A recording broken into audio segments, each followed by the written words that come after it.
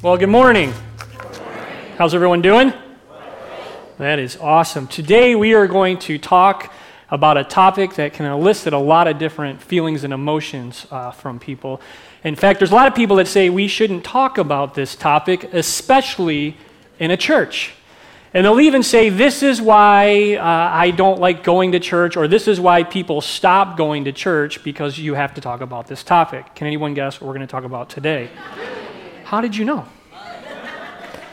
How did you know? And I guarantee you there's people in here that you just took a big, like, oh man, I wish I would have stayed at the cottage or on the boat or had, trimmed the bushes this morning. Like, oh, of all the Sundays to skip. Maybe you're a guest here this morning and you're like, is this what this church talks about all the time? No, I'll get to that in a moment.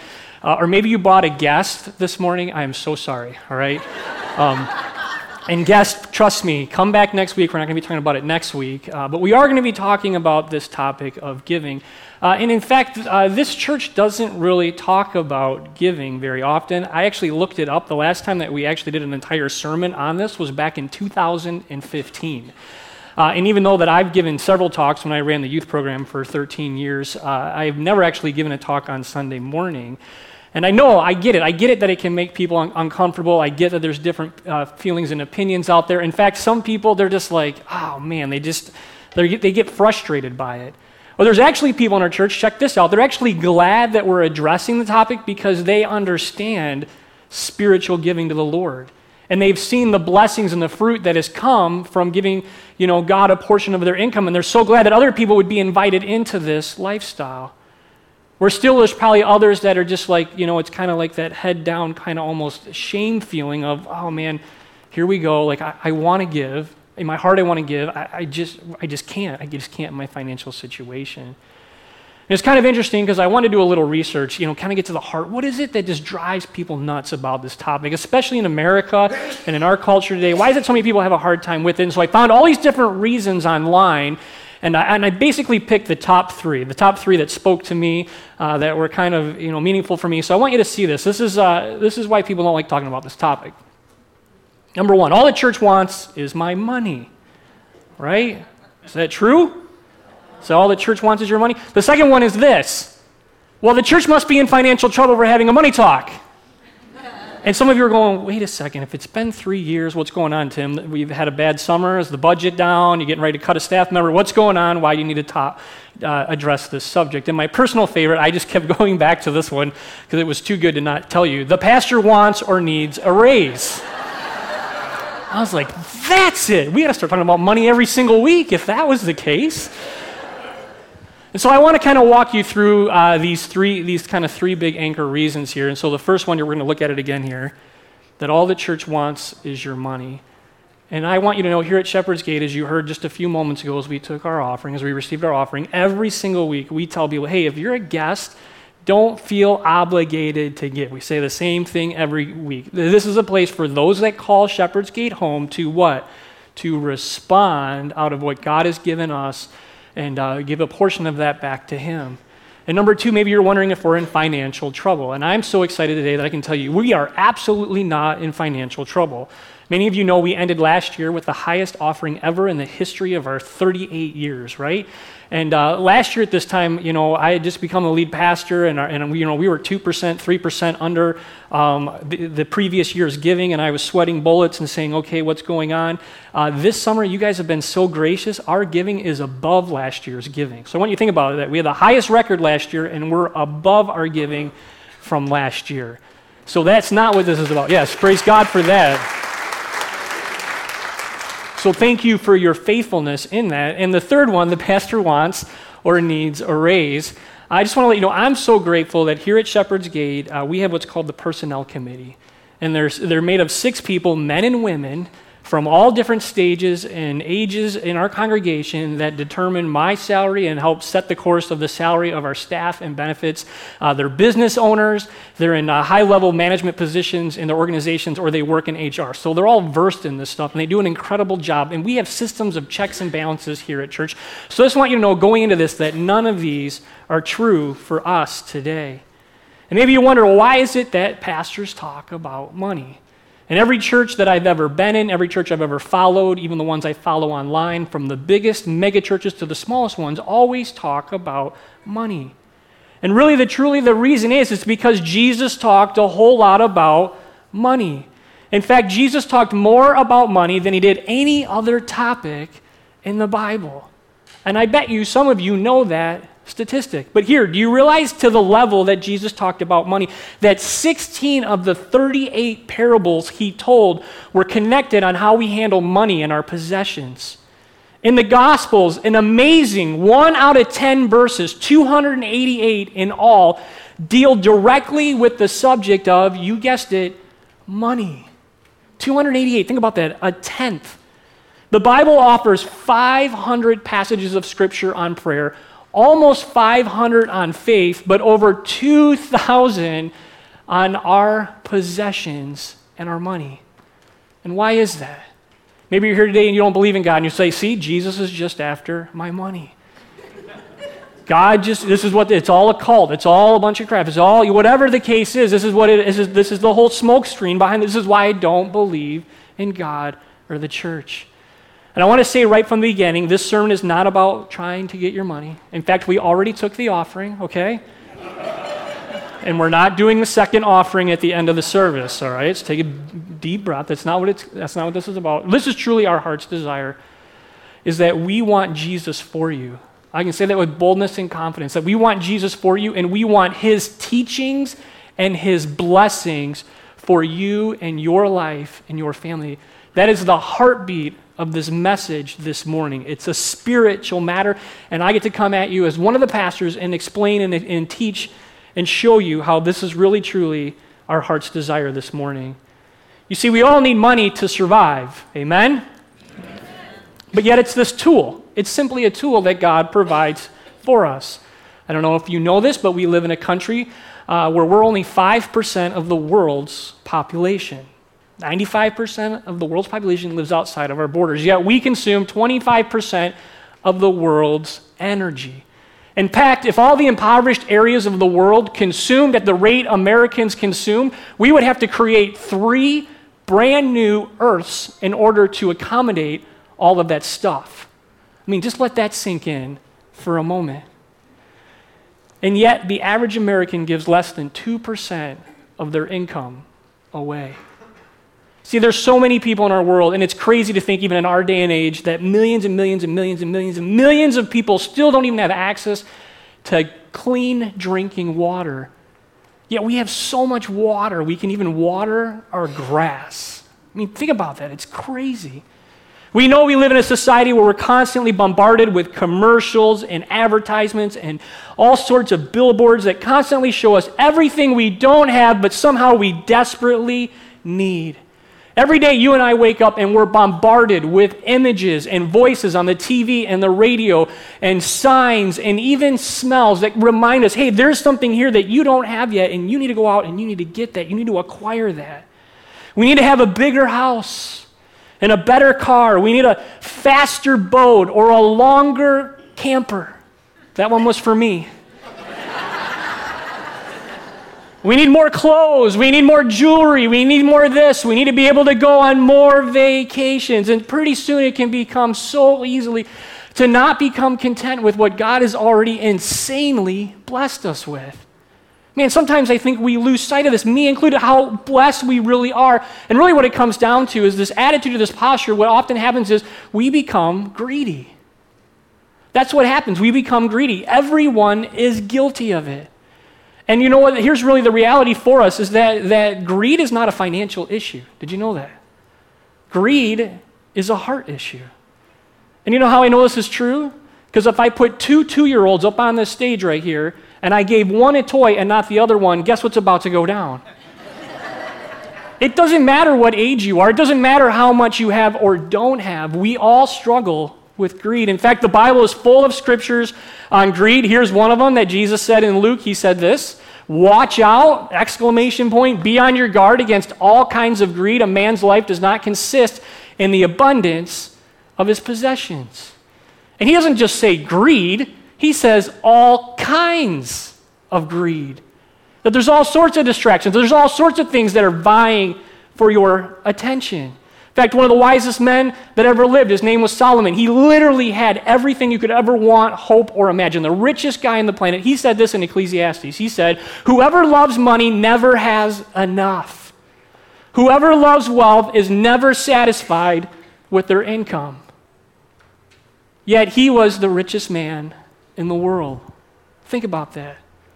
And we think, if I can just make more money, then I can buy more stuff. And all of this stuff is going to make me really, really, really happy, isn't it? Right? Maybe you're here this morning and you maybe have crossed over that line and you become obsessed with the next dollar. You've become obsessed with the next possession. And maybe God would speak to the heart this morning to just pause and think about this for a moment. Is that really making you happy? Is the pursuit of that really what's giving you joy and peace and contentment in your life? Is that really what God's called us to do? Maybe you're here this morning, you're like, that's not me at all. In fact, I'm living paycheck to paycheck. I can barely make ends meet. Well, look at the people that do have money. Look at the people that seem to have it all put together. Do they have joy and peace and contentment in their life? It's so interesting because I've met so many people that have money. I don't know why Lisa and I have always had friends that have had lots of money. And guess what? They have the same issues that everybody else faces on this planet. Nobody is exempt from it. You can't just throw money at an issue and expect it to go away.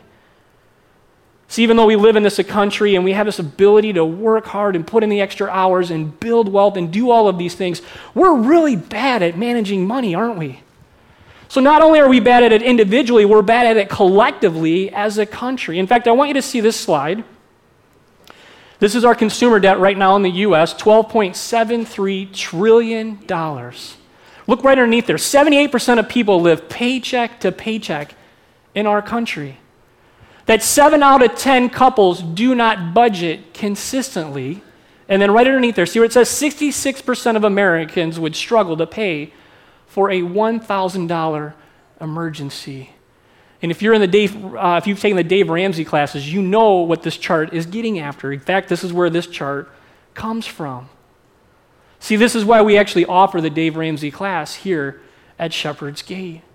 And outside of our new member discovery class, it's the most attended class over the last several years. So many people, hundreds of people in our congregation have gone through this class.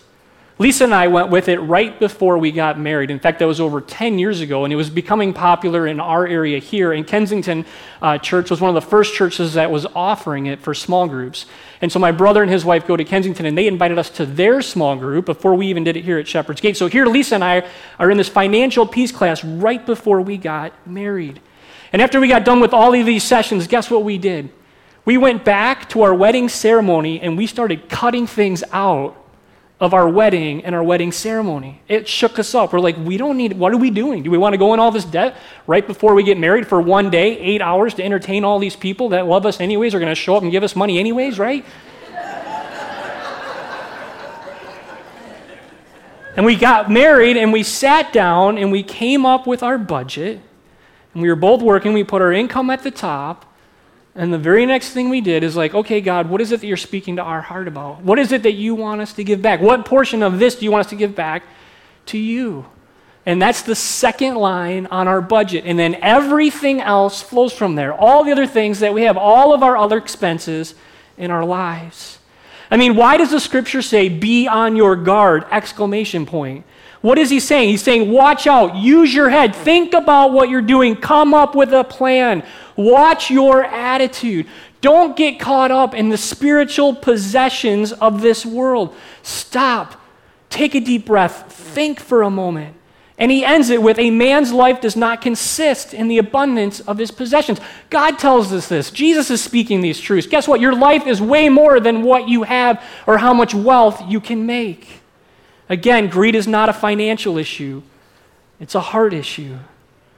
In fact, over in Matthew, this is how Jesus said it. He said, do not store up for yourselves treasure on earth, where moth and rust destroy and where thieves break in and steal, but store up for yourselves treasure in heaven, where moth and rust do not destroy and where thieves do not break in and steal. There it is. For where your treasure is, look at what it says, there your heart will be also. And this isn't saying that you should go home today and sell all your possessions and give it all to the poor or the church or whatever the case may be. This isn't saying that you can't be financially responsible and, save for your kid's college fund or your retirement fund or put things in order for your affairs, for your retirement. That's not what this is saying. God is saying that he is after our hearts, and he knows that our checkbooks are connected to our hearts. For where your treasure is, there will your heart be also. And I'm fascinated by how many things are actually connected to our hearts. Out of our heart, our mouth actually speaks. Before you speak a word, it comes from your heart. That faith starts in our hearts. God comes to us and he awakens faith within us. That love, we only love because God first loved us. And guess where love starts? It starts in our hearts. Compassion and all of the other fruits of the Spirit that Pastor John talked about last week from John 15, all of these originate from the heart. Everything flows from the heart. No, what is Jesus saying? It is what we treasure. We treasure, let's be honest, our money and our possessions. And if you want to figure out a person's heart, then look at their treasure. Look at their bank account and look at their possessions. That's where you'll know they're at. Because God is smart enough, he's wise enough to know that we place an enormous value on our possessions. But yet the reality is God doesn't need our money. There's so many scriptures on that. He's after our hearts. He knows where we put our money, our heart will naturally follow. And so for you and for me, as followers of Jesus, we live in this tension between making an income and having a job and, trying to do everything we can to provide for ourselves and our families, as well as, God, what is it that you've called me to do? What is it that you're asking me to do? And why is this so important that you want me to give a portion of this away? What I find interesting is if you kind of just peel back from it, it really comes down to that we kind of view spending different than we do giving.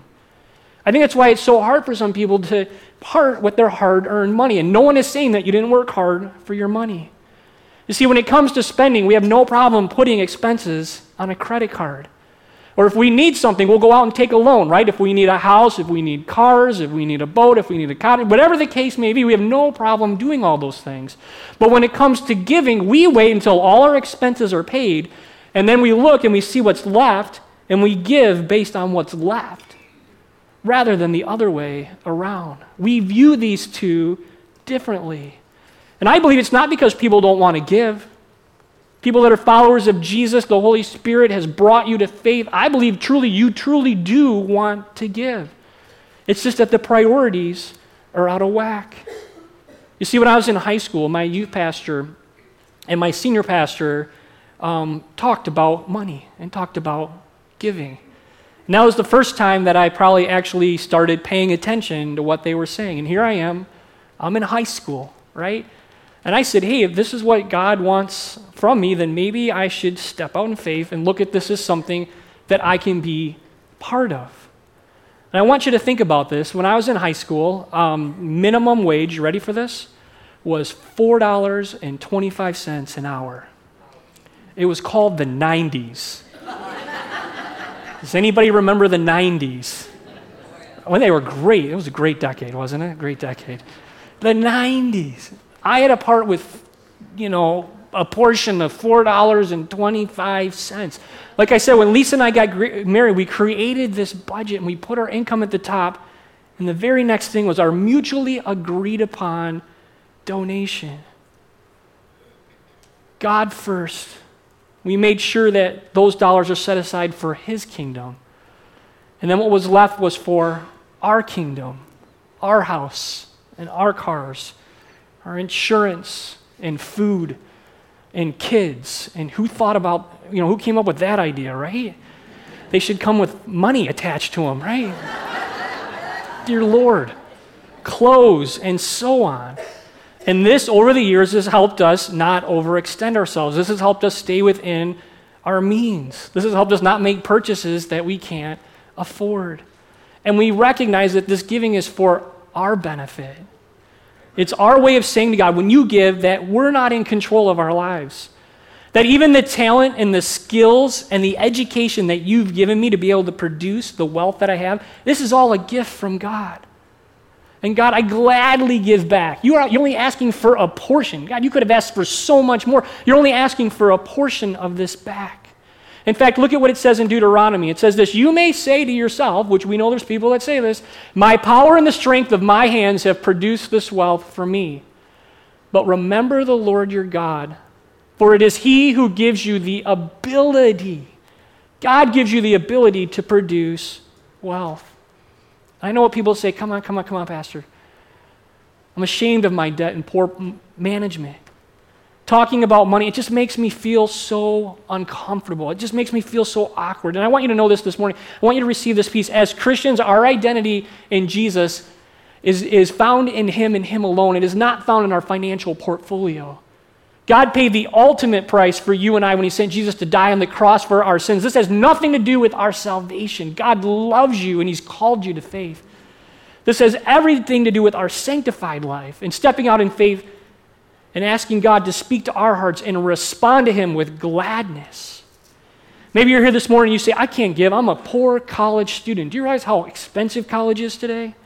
Or I have too many student loans, or I just got married, or I just had my first kid. And as I mentioned earlier, the first time I heard about giving or even paid attention about this was in high school. And working at that banquet hall and cleaning people's dishes. And, back then I had to be responsible. My parents made me responsible for my own car insurance. Imagine that, right? And I was responsible for my own gasoline. I was even responsible to make the monthly payment on my pager, all right? You guys all remember what those are? For the millennials in here, let me tell you, kind of look like this, okay? They were beautiful. Most of them were black. And people would page you, and a cell phone number or a telephone number would pop up on the top, and you had to then drive to a payphone, another historical, artifact, and you would have to call the person to call them back because they were trying to get a hold of you. And yet, still to this day, as you start small and you watch as God begins to bless that in your life. I went off to college in Minneapolis. I paid for college myself, and I had to work full-time. And I would always come back to Michigan on the holidays, and I always came back during tax season because my tax preparer, the same guy that does my taxes to this day, is one of my spiritual dads from the church that I grew up in. His name's Mike Crocker, lives in Roseville, Michigan. And every time I came back, I'd be like, man, my car's going to fall apart, or man, college is getting more and more expensive, and I don't want to take out any more loans, and I got this, and I got this, and I got that, and I'm juggling all these different things. And every single time, he would pray with me, and every time that I left his house, he would always say the same thing. He'd say, Tim, listen, don't stop giving to the Lord. Whatever you do, no matter how hard it is, make sure you give a portion. Pray about it and just give a portion back to the Lord. And it was just constant reinforcement, I believe, that got me through those college years, that enabled me to do that. And what's so amazing, and people that give understand this, that when you give and you continue to give, somehow all of those other items on the budget somehow come into play. And God meets your needs. He doesn't always meet your wants. Amen?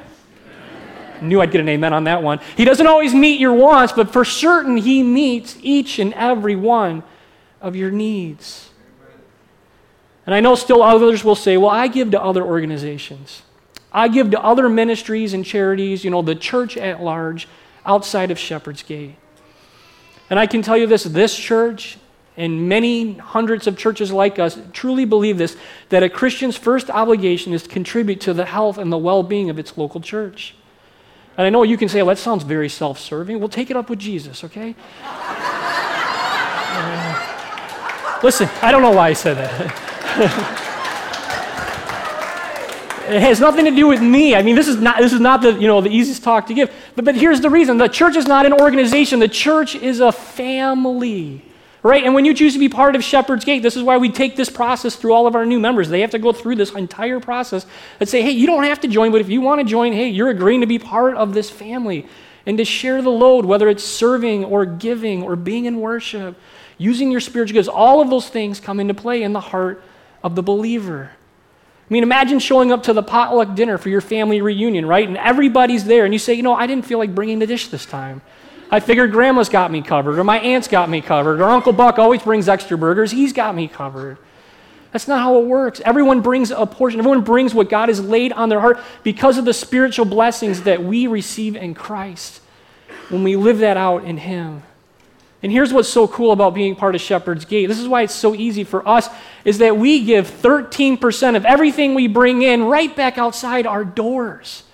Absolutely phenomenal. We could spend that money on us. Do you know that? You know how tempting that is? Last year we gave over $250,000 away. We could have hired more staff. We could have done stuff with the roof. We could have done stuff with the parking lot. We could have done stuff wherever. Pick something in the church that we could have spent that money on, and we don't. That 13% is what's funding this Step Out and Serve initiative that we're getting ready to do. We're going to give the money away and use it to help other people in our community. And I'm so thankful for the 6 people that serve on this committee, and we came up with a new system this year. It was going to function just like the church council, where 2 people are going to rotate off every single year so that 2 new people can be part of this committee. I mean, who wants to be on the committee that gives money away, right? And that way, over 5 years, over 10 years, over 15, over 20 years, hopefully so many people in our congregation have the opportunity to be on this, to be generous, not just with individual finances, but with our finances as a church as a whole. See, we could so easily keep it for ourselves, but yet our church models it for us. So here's our challenge for every one of us today. Maybe you've never given. Maybe you stopped giving. Maybe you're not giving at the rate that you would like. Here it is. Go home and pray about it. If you're married, grab your spouse and have a conversation and pray about it together, and then come up with a plan. And here at Shepherd's Gate, we encourage a percentage. Whatever your income is, come up with a percentage. If it's 1%, 1%. If it's 2%, whatever it is, whatever God would lay on your heart. And then begin to create your budget. Put your income at the top. Put your percentage right underneath there of what you're going to give back to God. And then put everything else below it.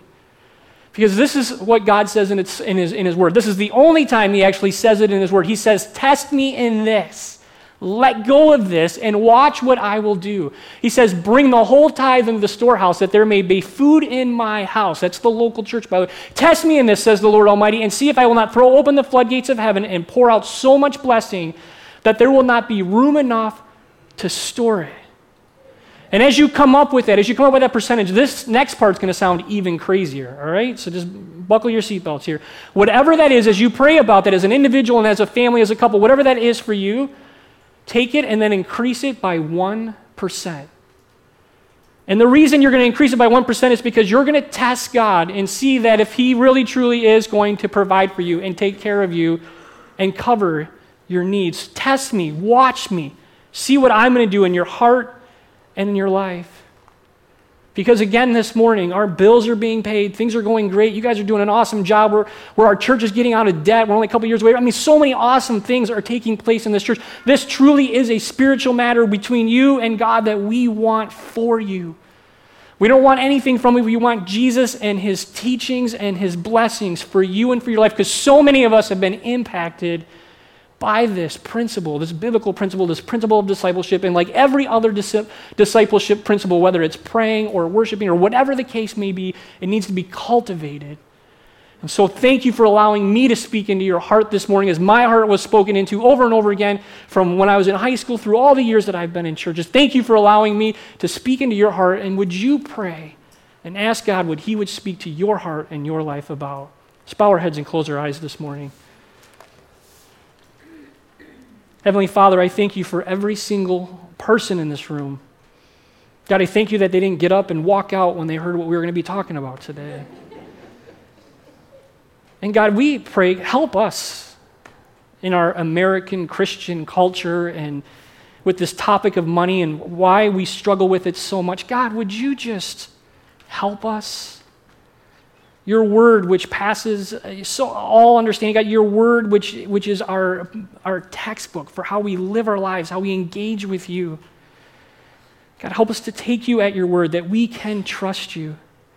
God, it was you that sent your Son Jesus to the cross for us. And that if we can trust you with our very salvation, that when we close our eyes in this life and open them in the next, we will see you face to face. If we can trust you with our salvation, certainly we can trust you with our pocketbooks. So God, help us. Help us as individuals. Help us as married couples. Help us as families. God, help us as a church family to be honoring to you with everything that you've given us, with our jobs, with our marriages, with our kids, with our grandkids, and yes, God, even our finances. God, we're just so humbled and grateful for the way you're providing for this church, and you continue to provide. God, I pray no one leaves here today feeling guilty or feels ashamed or any of that. Wasn't the goal this morning. But God, they would realize they are a redeemed, loved child of you. So God, now give us your hope, your peace as we leave here today. We love you and thank you for everything that you've given us through Jesus Christ, our risen Savior and Lord. It is in your name that we pray. Amen. Will you stand this morning for the benediction? Now may the Lord bless you and keep you. May he make his face shine upon you and be gracious unto you. And may he look upon you with favor, and may he give you his peace.